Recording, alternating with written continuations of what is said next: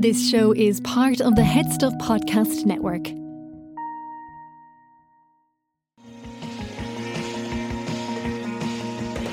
Hello, and welcome to the return after winter break of I Know That Face, the only podcast which honours the often underappreciated by the masses work of character actors. I'm Stephen Portzio. I'm Andrew Carroll.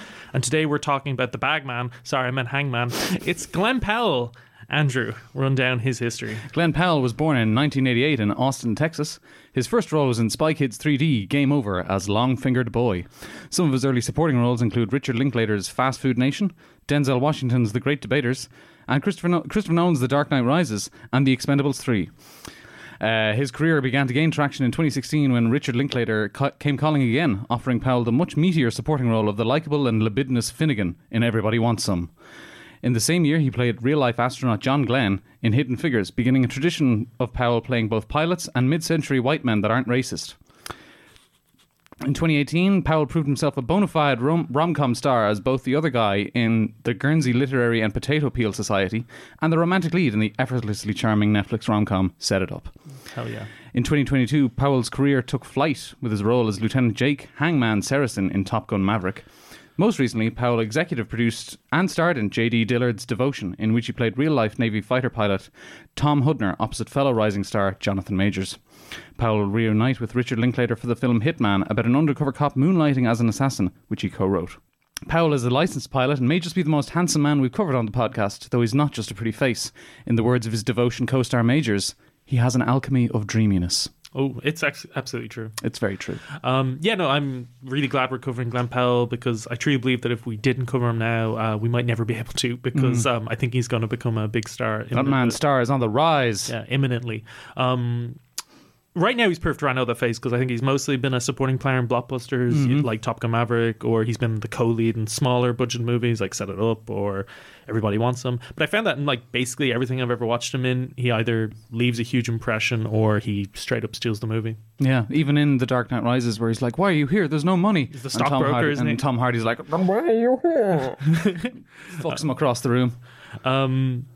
I actually remember the first time I saw him in anything was Scream Queens, the Ryan Murphy comedy slasher series. I don't think I've ever seen him in that.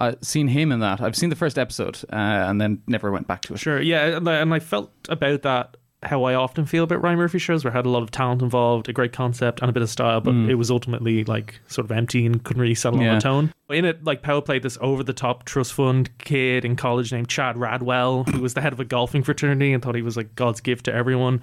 He has a line in the show where he says, "Everyone wants to get with this. Women, men, animals at the zoo, plants probably." Yeah, he just brought so much charisma and vibrancy and a slightly off-kilter energy to the part while still knowing exactly the right tone to pitch his performance at for the series around him, which, given Ryan Murphy's involvement, was campy. But I remember there being a lot of pink. Absolutely. I remember being actually like excited for him to show up in scenes and that, and I think he just brings a similar charisma and off-kilter energy to the movies we watch for this episode, but the films are better. His characters are more well-rounded. He's given more time to shine. And I also feel like his characters in Everybody Wants Some, Set It Up, and Top Gun Maverick are all quite similar. They're these very ambitious, fast-talking, quick-witted people, but also people who can be kind of caddish and rude and self-centered and vain. But somehow it's not repetitious. Like it doesn't grow old. And there's a bit of a side note, but I had to write something for work recently about Denzel Washington, who actually directed Powell when he was a teen in The Great Debaters 2006, and apparently encouraged Powell to consider a career in acting. And I saw the New York Times critic A.O. Scott highlight in a review of The Little Things that Washington plays a lot of similar characters, these haunted men with a mission. And Scott said, "You've seen Denzel Washington in this kind of role before, but the great ones can play endless variations on the same theme," and feels exactly that way with Powell. Like it's variations on a theme. Like sometimes he's playing an unrepentant jerk who you nonetheless enjoyed the company of in spite of yourself, like in Everybody Wants Some. Sometimes he's the jerk that you eventually learn has some good in him, like in Hangman and Top Gun, Charlie and Set It Up. Yeah, or like he's the jerk that needs to see the error of his ways and set it up and make a change for the better. But all the time you like his characters despite their negative qualities, and I think it's partly because Powell's very classically handsome in that kind of all-American kind of way. You were talking about on Twitter about watching a lot of fan cams for this. Yeah. You would be surprised how many there are for Set It Up, which is like, I think a lot of people like, but I also think just as many people haven't seen. Yeah, that movie's great. Yeah, it's really, really good. But on top of like obvious good looks, like I think the camera just loves him. He moves very elegantly. He's great at delivering reams of dialogue with his kind of slightly southern accent. So just on those roles and those qualities, I think he's destined for stardom. What really cemented my feelings, though, that he's going to be huge is that like he's the co-lead in Devotion, and we'll talk more about that movie in depth later. But just briefly, like I was surprised at how effortlessly he helped carry that movie while playing a character very different in temperament to these previous roles. Yeah. That I mentioned. So I think he's versatile too and could probably play leads in lots of different types of movies. Yeah, and he executive produced that movie as well, which would have like given him a certain amount of power, I think. But he really kind of steps back and lets very selfless, the real, work. the real stars shine, I guess. Yeah, because it should be about the Major's character. Yeah. We get into Everybody Wants Him. Let's do it. Yeah, I have the plot for that. So this is a comedy set in Texas in the 80s that revolves around Jake, played by Blake Jenner, a pitcher in baseball who heads off to college to play the sport. And he moves into a house just off campus with a bunch of his future teammates, one of which is Finnegan, played by Glen Powell. And the movie takes place over the weekend before semester starts and follows Jake and the guys as they get to know each other, explore the campus, party and try to pick up girls.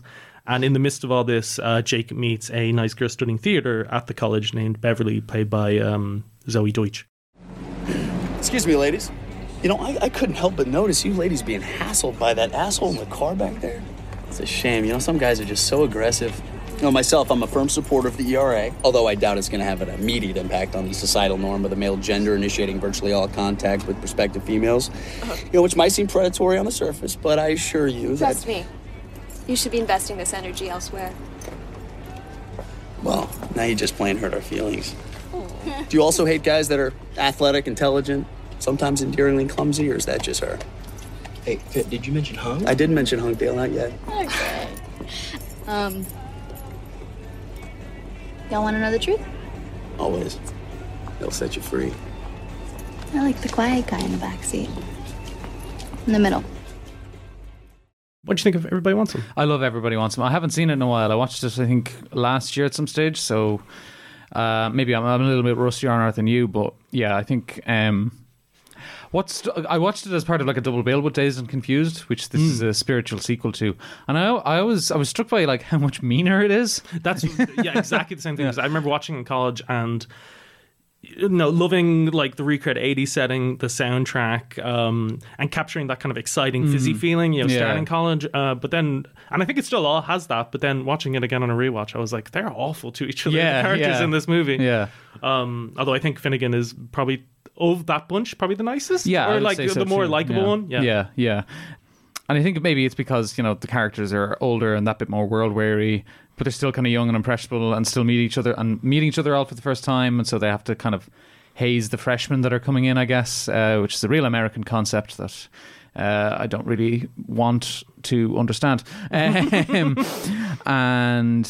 I think all of them try to have want this kind of ability to kind of chameleon their way through college, going from like a disco party to a country party to a punk party to fancy dress, and none of them do it as well as Finnegan. Yeah, that man's a chameleon. And all of this is in like pursuit of women who are either already wise or growing wise to these kind of men who only seem to have one-track minds. And so it's not really about who's the best looking or who's got game anymore. It's about who's so good at faking it till they make it, Finnegan, or who's so naturally genuine that they don't have to, who would be Jake Bradford, who's Blake Jenner's character. It's just really funny how Finnegan the fakester, as I have written here, is more than willing to do whatever it takes, be it like begging, debasing himself, or flirting his way into the skirt of the first pretty thing that passes him by. And it is really funny as well because he's like a bit older than the freshman anyway, and but he is also stunningly immature at times, where he's like walking down the stairs and in a German accent with a golf club at his crotch just goes onward, upward and inward. Oh yeah. He's got a lot of bits. He does, yeah, where he's talking about his average penis, and he's like, I'm a performer, I'm a grower, not a shower. I love the bit where he's there's the bit where Jake says he feels like a phony because they've tried to be disco people, country people, punks to get with women, and he's like, who are we actually? And Finnegan says something back like, we're just a couple of guys trying to do whatever it takes to meet girls. And then he adds like, it's not phony, it's adaptive, it's camouflage. And he really believes that and shows how much he believes that in the way when he's talking to the girl he's into astrology, and he says, I'm a Leo, I know, a little full of myself, but very loyal and confident. My chart says I'm overly confident, but the truth is I wound easily. And it also says I'll make a great father someday. Like the whole spiel is really great. And I actually love, especially at the end of that scene where he's like, he gets razzed by the guys, and as he's walking away with his top hat on, he's like, and he's always carrying a pipe as well. Yeah, so. yeah. Everything he does, you should be like total prick, but he's just so charming. That Yeah, like, that's true. Oh, let him away with it, it's a scamp. And then he's given out to the guys that like razzed him over being a Leo or whatever, and he's like, "You ever notice when we're around baseball, all you talk about is pussy? Now we're actually around some potentially interesting young women, and all you can talk about is baseball." Yeah, there's just something about him. I feel with all the other guys in the movie, their meanness comes out of a competitive streak that's kind of nasty, or it's because they're immature or dumb. And I feel with him, he's generally always like, when he's like slagging someone or he's like acting like a fool, it generally is coming from like, I just want to be funny and make them laugh, you know? It was just where he's like at the final party that they go to, the big fancy dress kind of theater major party, and Jake is the only one that gets invited to it. But he's like, I didn't say you guys couldn't come. You know, you can come with me. I just think you wouldn't enjoy it. And then they hem and haw back and forth. And then Glen Powell gets in a huddle with everyone else. He's like, theater party? And everyone's like, theater party. He's like, theater party! Yeah. I love the bit where they decide to go to the country bar after that other crazy pitcher Jay gets him kicked out of sound machine in the club. Very funny scene, fighting over the screwdriver. And Finnegan is not into going and says like, I hate all this Cotton Eye Joe looking for love in all the wrong places. Like, it's unbelievable that's trendy everywhere. And Jake says, you're not going? And he's like, I didn't say that. And then it's like a hard cut to him in a cowboy hat riding a mechanical bull in the bar, like it's out of Yellowstone or something. Just something about Finnegan as well, that he seems like he also calls out the guys for a lot of the dumb stuff that they do, while also kind of like going along with it. Yeah. Like there's the bit where Jake gets him kicked out of sound machine, and Jake's like, I can't believe we're defending this guy, and Finnegan says like, I know, it's also damn tribal, it's the pack mentality, animal instincts, all the adrenaline. Like, he's kind of like enjoys the spectacle. No, a lot of stuff, but I think like it's like, so partly it's like the character has all like the best lines and recurring gags, but he's adding so much spice to those lines. Like the bit where he's trying to chat up Beverly and her maid at the beginning of the movie, and he gets rebuffed, and he says back like, you don't like guys that are athletic, intelligent, sometimes endearingly clumsy. I mean, that's like a weird like thing with his body. Or when he's saying to Jake that if a girl in college asks you what you study, just say you're a baseball player, because it's like unique and it gives the girl and her friend something to talk about. And like he says, like he's doing an impression of the girls talking about it. And he's like, oh, how's your ball player doing? Huh? And I thought Powell was a very handsome guy in Set It Up and Top Gun Maverick, but just grow out the hair and give him a mustache, even more beautiful. I think it's quite telling that 2 years after Everybody Wants Some, like, Netflix is making a rom-com with two younger leads, Set It Up, and like they literally pull Powell and Deutsch from Everybody Wants Them because they sort of steal the movie. Yeah. And I do think, well, the movie is like, I was a little struck rewatching it because of how mean a lot of the characters are in it. I do think like it's worth knowing that it is written and directed by Richard Linklater. It's based on his experiences in college, and I think like having like a bunch of like teens that haven't fully developed, very testosterone-y teens. It makes sense. In the 80s, it does make sense. And I can imagine like people him hanging out with in college, like the people he was hanging out with, probably like talking about. I do wish it was kind of a bit more like Dazed and Confused, because that movie has a great kind of, I mean, that movie skews kind of heavily towards the male side of the high school experience, but it does have a lot more women in it. And I think it's kind of better for that. But the movie is the movie. I really enjoyed it when I watched it. I can't wait to see it again. And I think there are moments of kind of lurking under all the like masculine bravado. There are moments there of quite profound soulfulness, which I think you find in a lot of Linklater movies. But like Beverly saying to Jake, like in a moment of clarity when they're hanging out in the water on an inflatable dinghy after a night of partying, like, it's kind of beautiful, isn't it? That we get to feel passion in this world. Like, it's really nice. I think everything with Beverly once she appears in the third act is wonderful. Like, the character is so cool, and you can tell she has this really interesting life. She's funny. Deutsch is so charming. And she becomes such a focus of the story that she almost like single-handedly makes the film more than just a boys movie, which up until that point it is. And like, although I'm not that into like the mud wrestling, I don't really believe that would ever happen. In college. I also love White Russell's character talking about Pink Floyd, where he's like, finding the tangents within the framework. Therein lies the artistry, man. It's about finding out who you are and the space in between the notes that they're offering you. Don't be afraid to let the experience find you. And he's talking about the song, but he's also talking about life, man.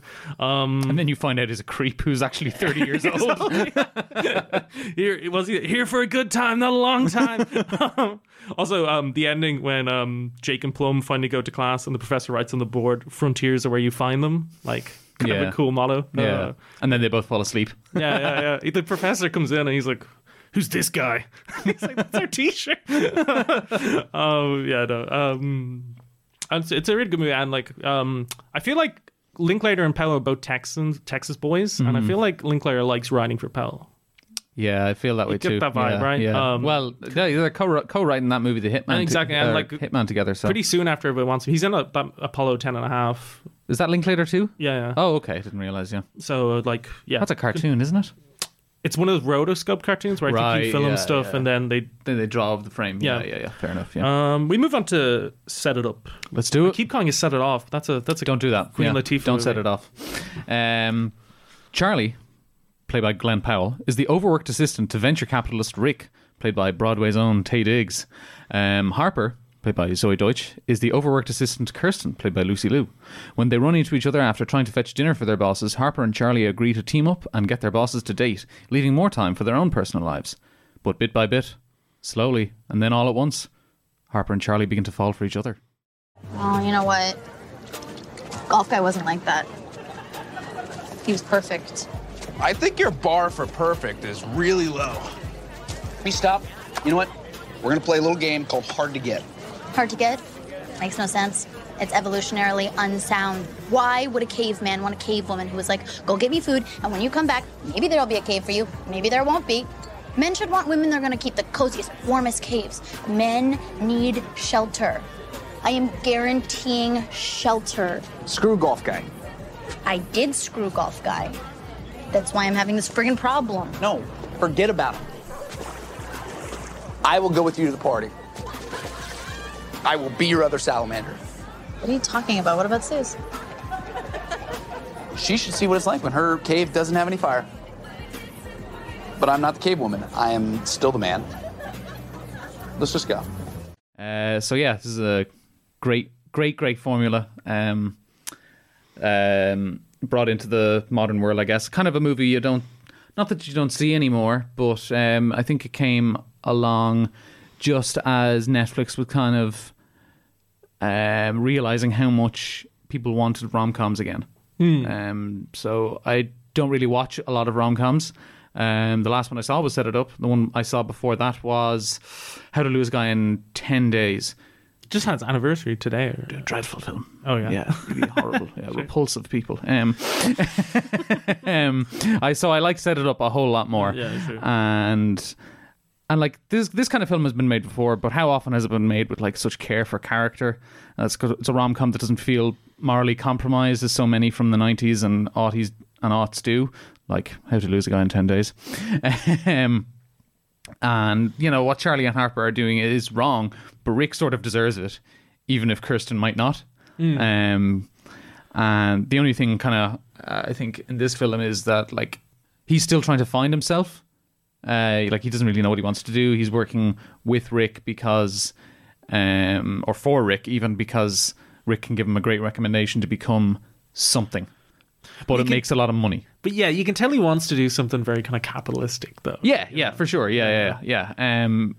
But whether he wants to do that or whether he just wants the money is kind of like... And all the superficial things that come with it. Yeah, it's the same thing why he dates the model and they clearly have no connection. Yeah.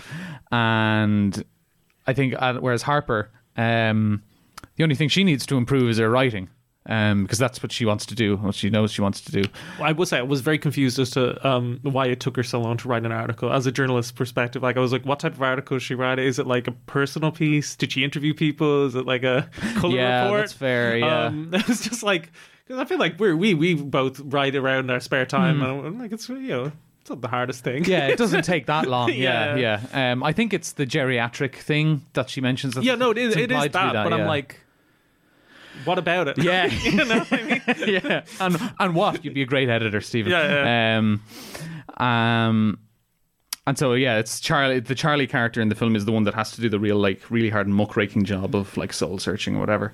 And I'll end most of my short analysis in the film with this: no film with the insult douche-tard in it should work as well as Set It Up does, but Powell treats that stumbling block like a launch pad.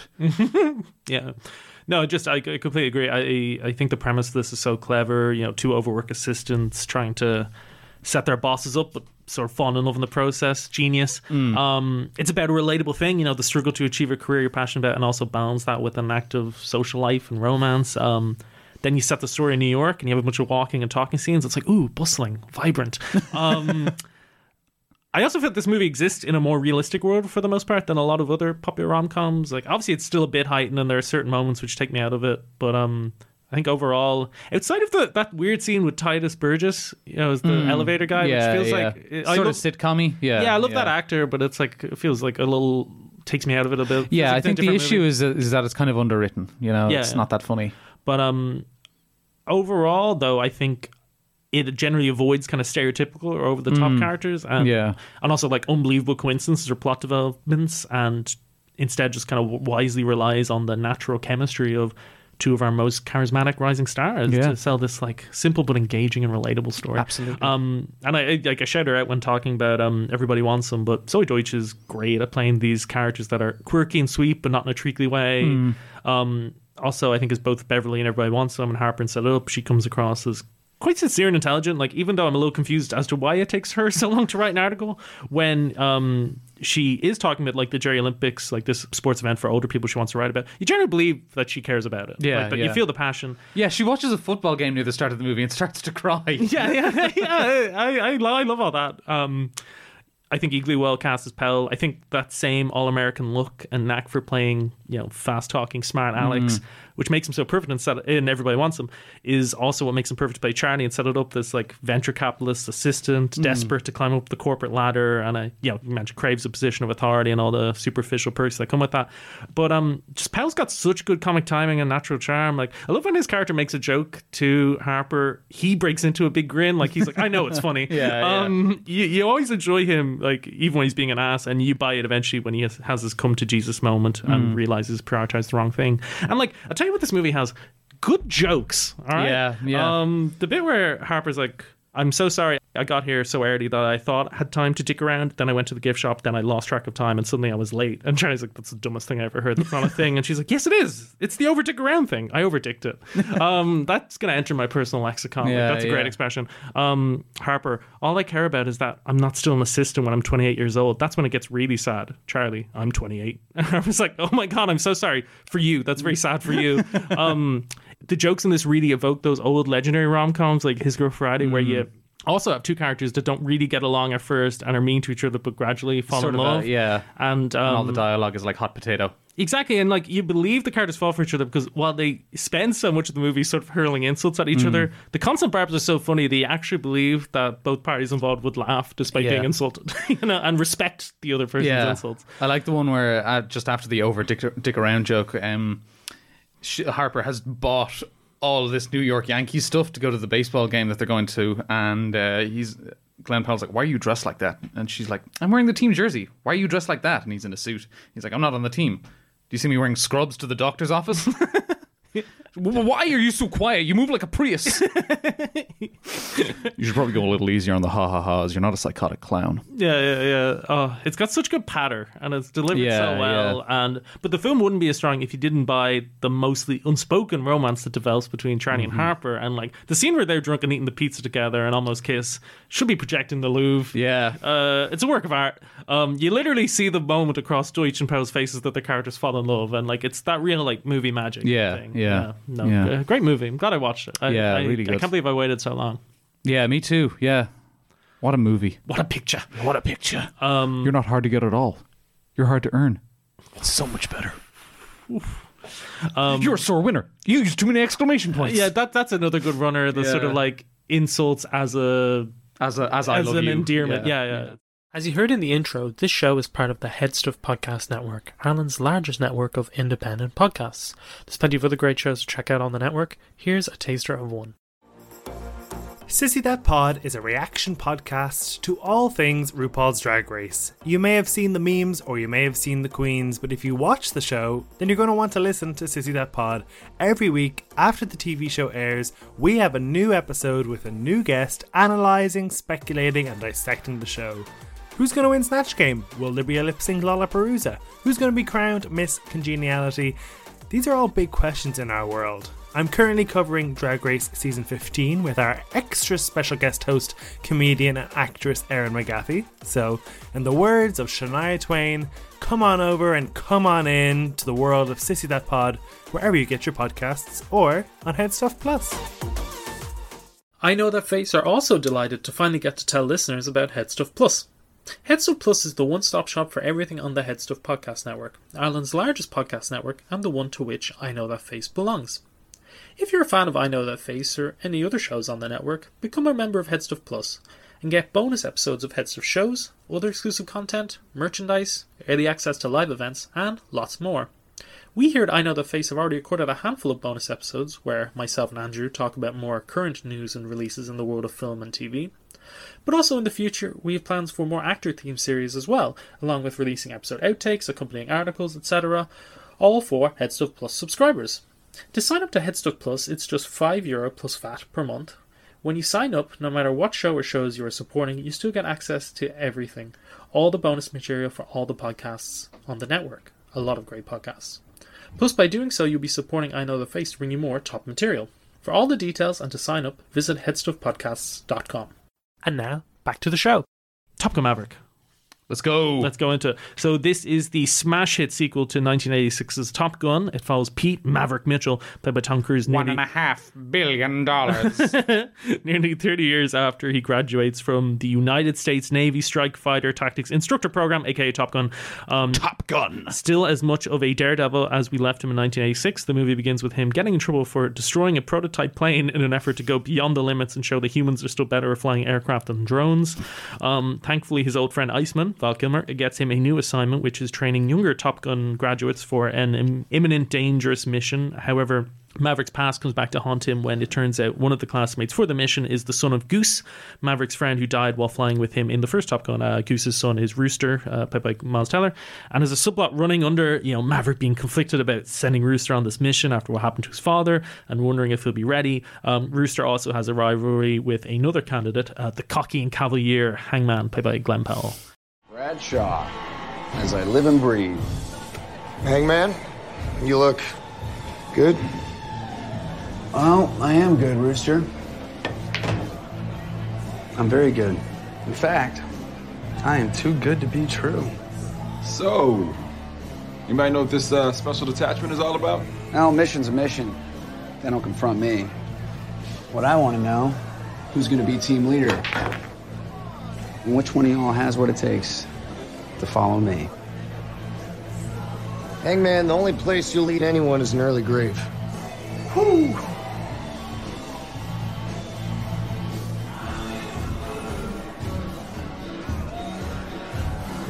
Oh, anyone who follows you is just gonna run out of fuel. Well, that's just you, ain't it, Rooster? You're snug on that perch, waiting for just the right moment that never comes. I love this song. Thoughts? Loved it. Loved it. I went to see it alone in the cinema, and it was like IMAX, and the cinema nearest to me that has like IMAX seating, they all come in twos. So I was the only single person there. Nice. And but I was on a date with the movie.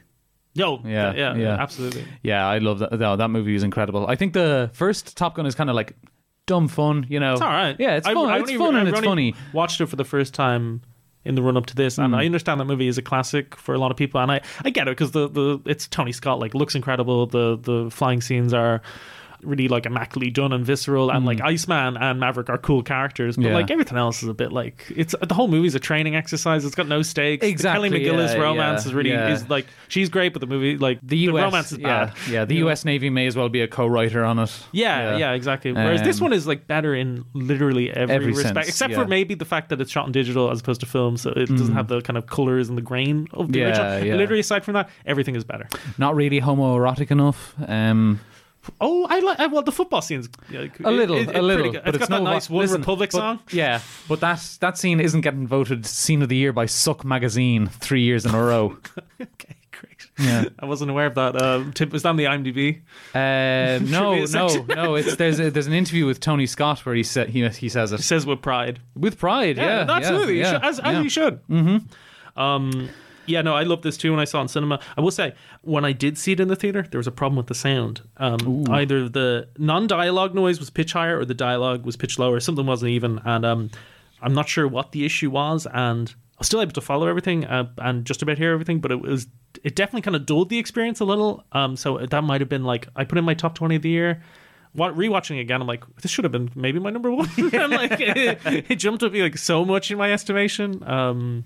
Just the simple decision to have all the main characters already be Top Gun graduates, but have them like training to undertake an extremely dangerous mission with these specific risks, just already adds so much stakes, and especially with Maverick now training Goose's son Rooster. And I think everyone knew Top Gun Maverick would be nominated for Best Picture at the Oscars after it was released. It was such a hit. The reviews were universally great. But I saw some people like sniggering at the movie's script getting a nod in the Best Adapted Screenplay category. And to me, that's just snobby, because this is an immaculate screenplay, right? It's absolutely. It takes every cliche, every old cliche you think you've seen 1,000 times, and makes it all new again. Yeah, absolutely. And like John Hamm. And Solomon Warlock Bates. I forget the actor's name. You're a huge Warlock guy. I love Hondo. You know, Tom Cruise's assistant. Hondo's great. Yeah. But I don't like that look, Mav. That's the only one I got. Maverick. Everyone's a really good. I love Phoenix. I love Bob. I love all the... I love everyone. I will say that the supporting cast of Top Gun graduates outside of like Rooster and Hangman are kind of underdeveloped. Specifically in regard to Bob and Phoenix. I think... Like, there's subtle things with Phoenix. The fact that her and Miles Teller had a previous relationship. Yeah, okay. But I mean, what I'm trying to say is... I know what you mean, yeah. We understand why Hangman doesn't get on the mission, isn't picked. Because he's, he's like Maverick when he was younger. He's cavalier. He hasn't learned to care enough about his comrades. He does seem like a better flyer than Rooster, though, I will say. Probably, yeah. But we don't really know why Phoenix and Bob were picked. That's fair. Yeah. But I'll still say though, like I've watched the original Top Gun pretty recently, and I've watched Top Gun Maverick pretty recently. I couldn't tell you any of the other people in Top Gun aside from Iceman and Maverick. Not even Merlin, played by Tim Robbins, who only appears at the start and end of the film. I wouldn't, if you'd been like, what's his name? I'd be like, I can't tell you. Fair enough. I see your point. And I actually think the names are better in this. Oh yeah, for sure. Payback, great name. Yeah. Fanboy, yeah. What's he fanboying over? Warlock, Cyclone, Cyclone. Yeah. Just like consider the way this movie like manages to make exposition, such as like Maverick explaining the mission, the most exciting thing in the world, while also at the same time that it's so clear and precise.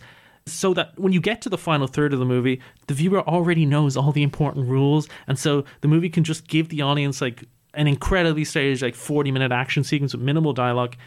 And like other people pointed this out too, though, Maverick in the movie only explained the mission up to a certain point, so that when the mission, slight spoilers, goes off the rails, the viewer doesn't know how and if like the characters will get home safe, and like the audience is truly put into the pilot's shoes.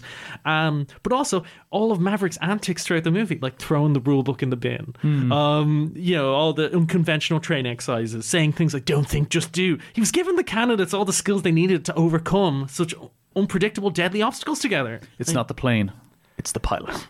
Yes. And when I saw Top Gun Maverick in cinema for the first time, I was like, this is great, but is it really about anything? Like, is it chewing gum for the eyes? No thanks, Ted. But a rewatch really crystallized for me that this is a movie about the power of the individual.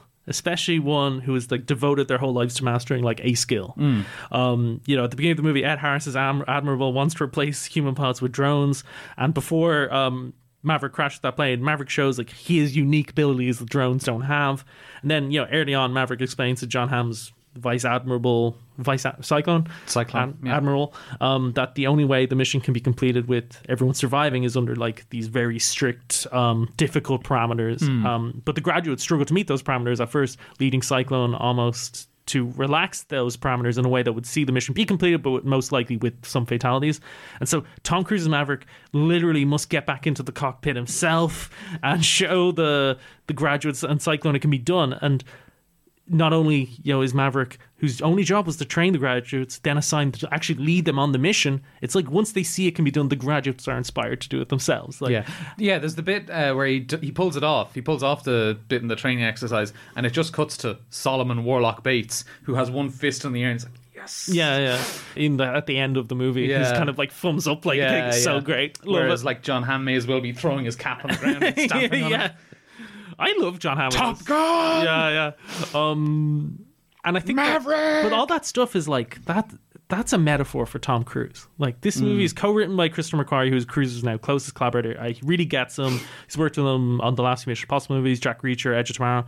And there are similarities between Maverick and Cruise. They're both daredevils. They both undertake crazy stunts for the sake of their careers. And yet, while people try to dismiss them, I think with Cruise, his personal life has come under a lot of scrutiny. There's been much discussion about his age. He's just turned 60. Like, how long can you keep making these extreme action movies? Some people wonder if his star power is dimmed in recent years. But like this in the last few Mission Impossible movies show that, like Maverick, you can't count him out. Yeah. And this extra effort he's putting into his movies in terms of like the elaborate set pieces and doing his own stunts, like it pays off. No one thought a Top Gun Maverick sequel would be an Oscar Best Picture nominee and make $1.5 billion, but it did because of him. And we haven't even talked about Jennifer Connelly's bartender. Or Glen Powell, really. Yeah, we got to get onto Glen. Or Val Kilmer's cameos. But listen, all great, all stunning. There's this great GQ profile on Powell. Did you read it? That's That's where I got the dream alchemy of dreaminess quote. But he basically explains in that he auditioned for the role of Rooster Goose's son that eventually went to Miles Teller, who I think just looked more like Anthony Edwards. That's probably it. Powell looks just as good, if not better, with a mustache. Yeah, frankly. Yeah, true. And I also think Teller had worked with Joseph Kosinski, who directed the movie on Only the Brave, the firefighter movie. Yeah, so it must have been that too. But Powell then read for and was offered the role of Hangman, or at least an earlier version of the character called Slayer, which sounds kind of cool too. Yeah. But according to Powell, he was unsure about taking the part because the character on the page at that stage was just a jerk, and he actually calls him Navy Draco Malfoy. Yeah.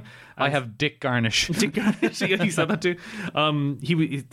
Powell says about it, he was there to add conflict to Rooster's character, which is a good thing, but he wasn't three-dimensional and he had no payoff.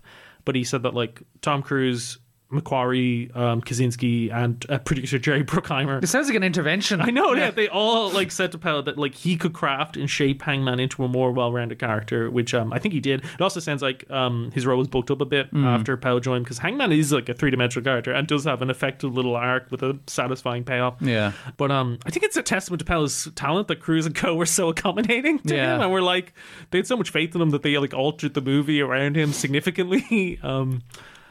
I think what's neat about Top Gun Maverick is that, like, with the candidates for the mission, they experiment with the dynamics of the pilots in the first Top Gun movie, because in the original, Tom Cruise's Maverick acts like the hero but is like a daredevil, and Val Kilmer's Iceman is the cocky mean guy but is a more like reliable, steady pilot. Yeah.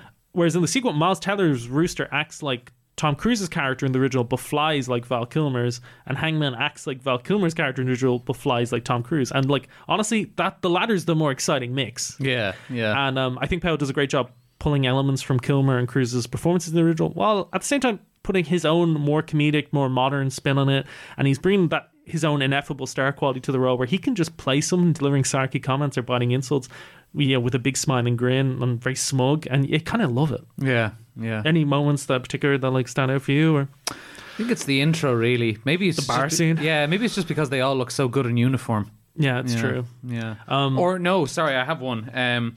So the dogfight football scene, which is basically this one, Maverick's equivalent to the volleyball scene in the original Top Gun.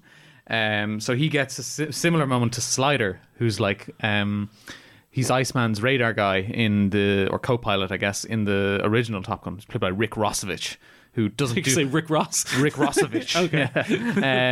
Who didn't really have much of a career outside of, I think, the first Terminator and Top Gun. Oh.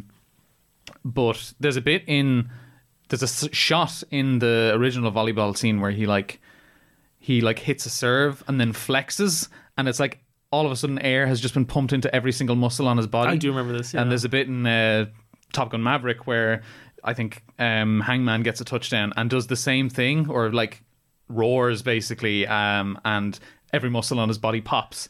But the sound design, they've used Rick Rossovich like scream of victory from Top Gun over Glen Powell in Top Gun Maverick. That's so cool. Yeah, I love that. yeah. That's really great. I saw some article where Glen Powell said that working on The Expendables 3 with Sylvester Stallone taught him how to like show his muscles on camera in a more effective way to make him look bigger. Yeah. Which is very funny. I love the whole bar scene, the whole introduction. I love Hangman strutting around like he owns the place, going up to Jennifer Connelly's bartender Penny. Penny has her and Maverick's relationship has less time devoted to it than his relationship with Kelly McGinnis in the original, and is so much more stronger here. Yeah. But he goes up to Penny, looking, and as he does so, he's looking straight at Maverick across the bar. His future instructor, which he doesn't realize yet, which is a fun nod to the original, where Tom Cruise tries to pick up Kelly McGinnis, doesn't realize she's his instructor. But Powell goes over to Penny and is like, 4 more beers on the old timer, and then winks at Maverick. And then like him putting on Slow Ride on the jukebox and then going over to Rooster, his rival, and Rooster, says like, Hangman, you look good, in a way that implies that he does not think he looks good. Yeah. And it's a line that's going to come back at the end of the movie. But Hangman responds by saying as he plays pool, well, I am good, Rooster. I'm very good. In fact, I am too good to be true. And then he later says, like, which one of you has what it takes to follow me? And Rooster says, like, the only place you'll lead anyone is an early grave. And Hangman, while grinning, gets right in Rooster's face and intensely but calmly calls him out for being like a boring and slow pilot. And he says, anyone that follows you is just going to run out of fuel. And then out of nowhere, he just goes, I love this song. And it's so, he's talking about Slow Ride, and it's a really funny in a sort of like spontaneous, naturalistic way. And I think he has that air throughout the movie, like just throwing out all those zingers. Bill Pullman's son, plays Bob, whose call sign is just Bob. Great joke. Yeah. But what's funnier is that when they're in the air and Hangman's like, maybe you should say Bob stands for something. What about baby on board? he has a lot of lines pointing out and kind of slanging Phoenix for being the only female candidate for the mission. And it's through Phoenix that we learn that they call Hangman because he's a selfish pilot. Like he always leaves his wingman out to dry.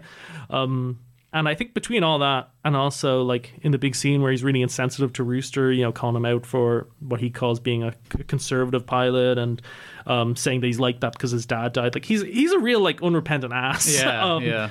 And yet you enjoy Powell so much of the role that when, side spoilers, Hangman's not picked for the mission, Rooster gets his place, you're almost as disappointed as he is. You're a bit like I'm glad overall that Rooster got it ahead of Hangman. He's like the more deserving like person. Like, yeah. But you're sad Powell's not going to be a lot in that like final action sequence. But then the movie's got an ace up its sleeve. And I just love the cutbacks to Powell's Hangman during that climactic sequence on the dock listening to the radio when he hears like Phoenix go like, bullseye, bullseye, bullseye. And he like punches the air, and it's a bit like he was kind of hiding how much he cared about the rest of the candidates, or he didn't realize how much he cared till that moment. You kind of catch him catching himself as he does it. I think, that's the thing that leads into his redemption arc, which not only wouldn't work if it wasn't Powell in the role, it might not have been there if the actor didn't like fight for it to be added and, for his character to become more three-dimensional. So fair play to him. Yeah, yeah. Will we continue our let's go our Navy let's devotion? Keep it up, yeah. In 1950, Lieutenant Tom Hudner, played by Glen Powell, joins Fighter Squadron 32 at Quonset Air Force Base, or Naval Base, in Rhode Island. There, he meets his future wingman, Ensign Jesse Brown, played by Jonathan Majors, the first African-American aviator in the Navy. The two become friends and comrades as the Korean War breaks out. Their squadron is sent to support the defense of South Korea from North Korean and Chinese invaders. There, Hudner and Brown will learn the true cost of duty and devotion. You the transfer? Lieutenant Tom Hudner.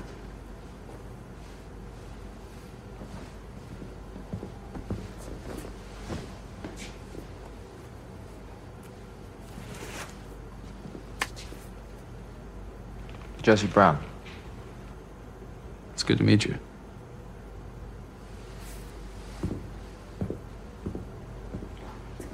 Where'd you come in from? Pearl Harbor. Flying Bearcats? Sky Raiders. A lot of profile flights. Tracking torpedoes. Post-war busy work. You flying the big show? I did not.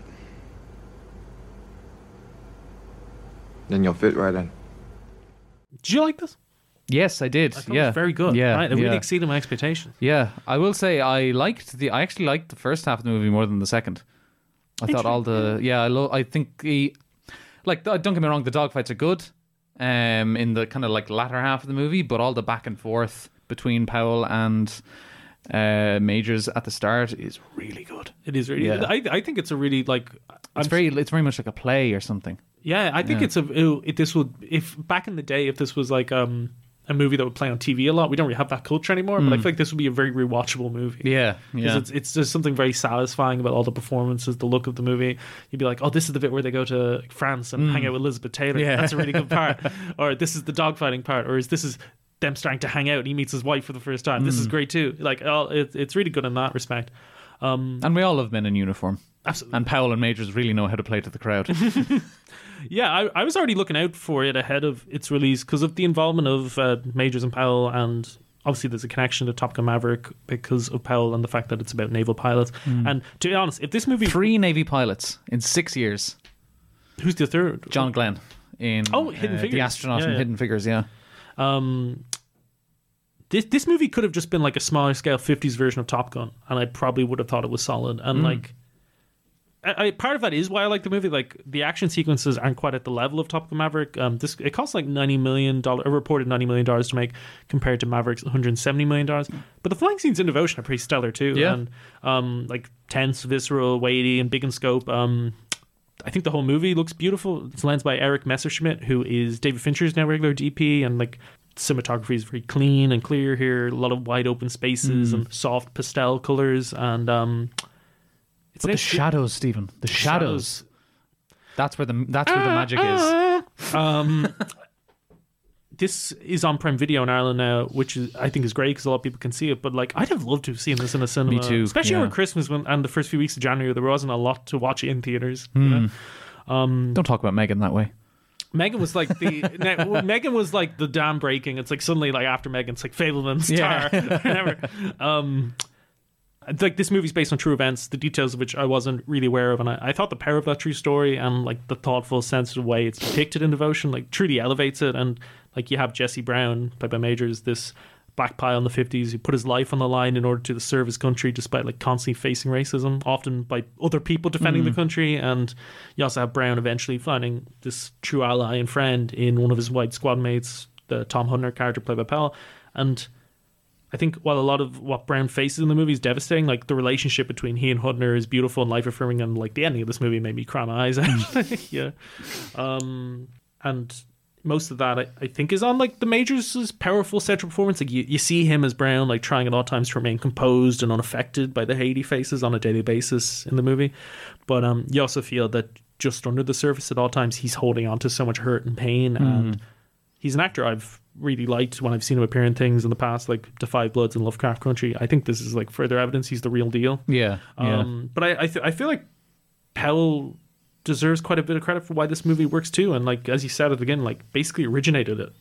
Yeah, he bought the rights to the book and executive produced it. Yeah, and like he was casted before Majors and before director J.D. Dillard, and I think him willing this movie into existence is very interesting because like the Hunter character never overshadows Brown. You know, like Brown is very much the movie's lead character and focus, which is I think as it should be. And while I think Hutner's character is important to the story and plays an interesting role within it, it's mainly because of both how he kind of compares to Brown, like the way he's treated differently to Brown because he's white, but also in what Brown teaches Hutner. You know, yeah. Did you agree with me? I think Powell's performance, like he's dialing back like the fast talking, charming rogue quality here, and instead is like really just using his kind of all-American good looks, like the chiseled jaw, the dimples. He's like perfectly embodying this sort of American war hero, like real life person.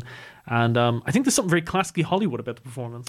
Yeah, I think so too. I think there's a certain kind of naivety he brings to it that I think the film wouldn't work without, you know, because if he was just playing someone similar to Charlie or Hangman, then it would be a much worse film. Yeah, absolutely. Yeah, I think that just reflects on the film as a whole, though, because there's like a quality and a care to the detail of devotion that gives it a degree of intelligence that I think a lot of lazier films would lack. Like it only really has one kind of joke about that the fact that the main character is an African American aviator.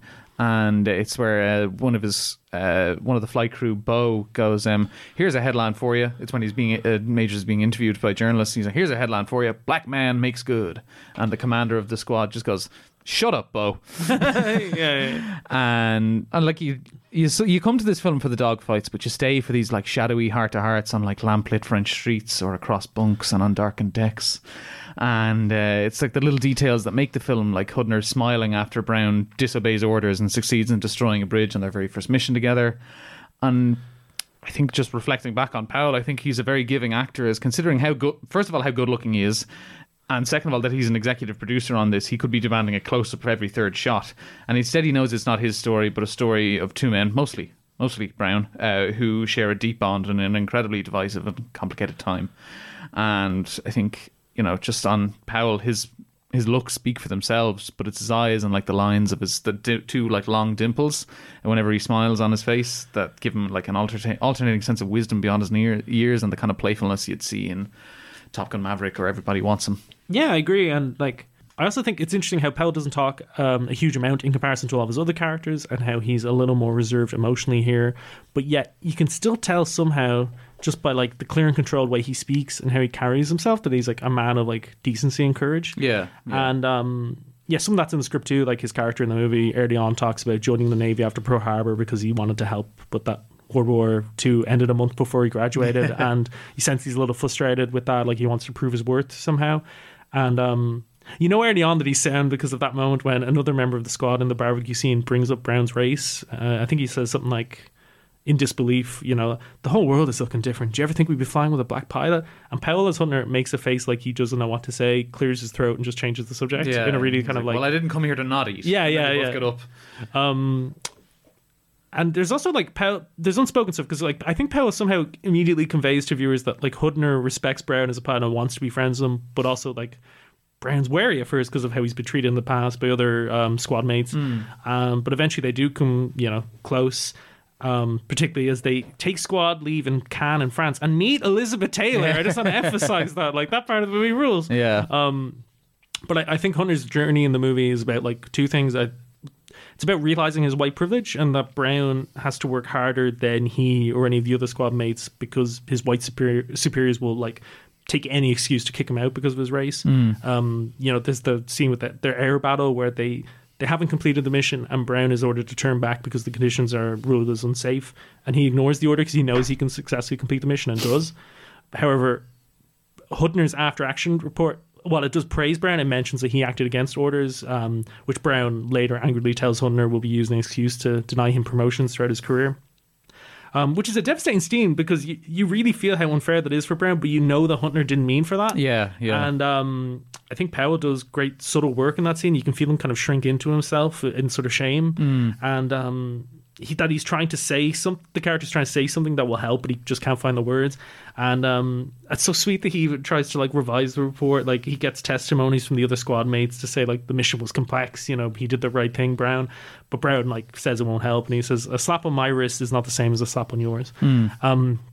Also, like throughout the movie, Hudner sees Brown being racially abused by various people, and Brown chooses not to rise to the insults and not escalate situations sort of out of his self-preservation. Like, again, like if he says something or back or like fights back, he could be out on his ear. But Hudner always wants to come to Brown's aid and defend him, thereby escalating situations. Yeah. And like it comes from a good place, like he wants to do good, but eventually Brown has to say, like, to tell him to stop, you know how tired I am of people trying to help me while looking down on me. he basically says like, I need you to I don't need you to protect me or fight my battles. I need you to be my friend. And you know, treat me as an equal. And I think the scene between Huntner and Brown's wife Daisy, played by a wonderful Christina Jackson, really strong. Their scene after the tense as hell, very emotional final battle scene, I think puts a beautiful bow on that element of the story and the film as a whole. And I think throughout a lot of the last 25 minutes of the movie, Powell's doing that thing we love where you can tell the character wants to cry, but is holding back the tears, and you know, it reads on screen, and I think he's very strong in the movie, given this quieter, more emotional, more classical, starry performance, and showing he can be more than just the cheeky supporting player. But yeah, like you said earlier, what impressed me the most about Powell and Devotion is that like it's totally selfless work. He and Majors played the two main characters, but Majors Brown is more of the lead, as he should be given the story, and like Majors is getting all the big acting moments and lines, and Powell is mostly doing this subtle work to the side as Huntner.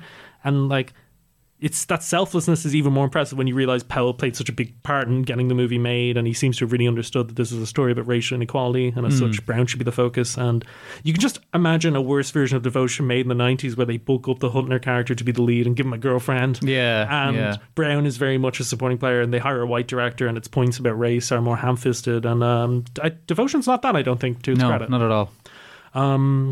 Next for Powell, you mentioned today he got cast in a new role. Yeah, I think it's wasn't called, aware of this. I think it's called Locked, based on an Argentinian film called 4x4, I think. And Powell, I think, plays a thief who breaks into an SUV owned by Anthony Hopkins, and then it turns into this kind of, I don't want to say Saw trap kind of situation, but like something messed up is going on, and Anthony Hopkins is at the root of it, I think. That Hannibal Lecter up to his old tricks. That sounds great. I'd be into that. Should they do a Manhunter remake with Hopkins and Powell? Powell as Will Graham?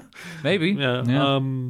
I just want to see him do more rom-coms. Well-written ones. Well, listen, with Zoe Deutsch. I've got good news for the Zoe Deutsch thing. In pre-production, he has an untitled or rated rom-com, which he's set to star in with Sydney Sweeney, from the director of Easy A. Wow, okay. Could be good. I'm not sure if it's started filming yet, so it could be. Yeah, might not happen at all. I need set photos, baby. Yeah. But the big one I'm very excited for is Hitman. Powell reteaming with Linklater, I think for the fourth time. Like Devotion, Powell spearheaded the project in that GQ article we were talking about. It says, Powell first came across the idea for Hitman after reading a Texas Monthly article about a cop working undercover as an assassin for hire, which he then brought to Linklater to see if the director would be interested in co-writing a script. Powell's writing this movie. Very exciting. And I think like that's initiative right there. Exactly. I think I'm always very impressed by people who are like, give it 2 years, we'll be hearing about him directing. Yeah, I couldn't find the right roles, so I just wrote a thing. Like that's how Matt Damon and Ben Affleck became A-listers. Yeah, Go Hunting. But I think all the projects there sound like they could be really big, and I feel like all Powell needs to become a major star is one or two of those projects that he's like the star of, he's center stage to really hit with the public, and I hope it happens to him. Yeah, or happens for him. Yeah. Rate and review and subscribe wherever you get your podcast from. If you have a friend who's really into the movies, why not recommend them our show? Follow us on Facebook, Twitter, and Instagram. If you love I Know the Face, please consider donating €5 a month to us through Head Stuff Plus, where you can find special exclusive bonus episodes. We have multiple available now, including a few in our Leading Legends series. We don't have to run through it. I'm getting fed up with doing that. We are, yeah. We also recently released a 2023 look ahead episode there. Andrew, where can people find more of your work? You can find me at the Head Stuff Gaming section, where we talk about what we play, why we play, and how we play it, and at fortnightfrights.wordpress.com, where I run a fortnightly blog on horror movies. What are we up to? What year are we on? We are on 1935 this week with Bride of Frankenstein. Excellent. Okay, wow. You can follow me on Letterboxd and my Steam Ports Euro Portfolio. You can also check me out at joe.e. I just recently wrote a feature about Videodrome for its 40th anniversary that people can check out. See you later, cinephiles. Bye-bye.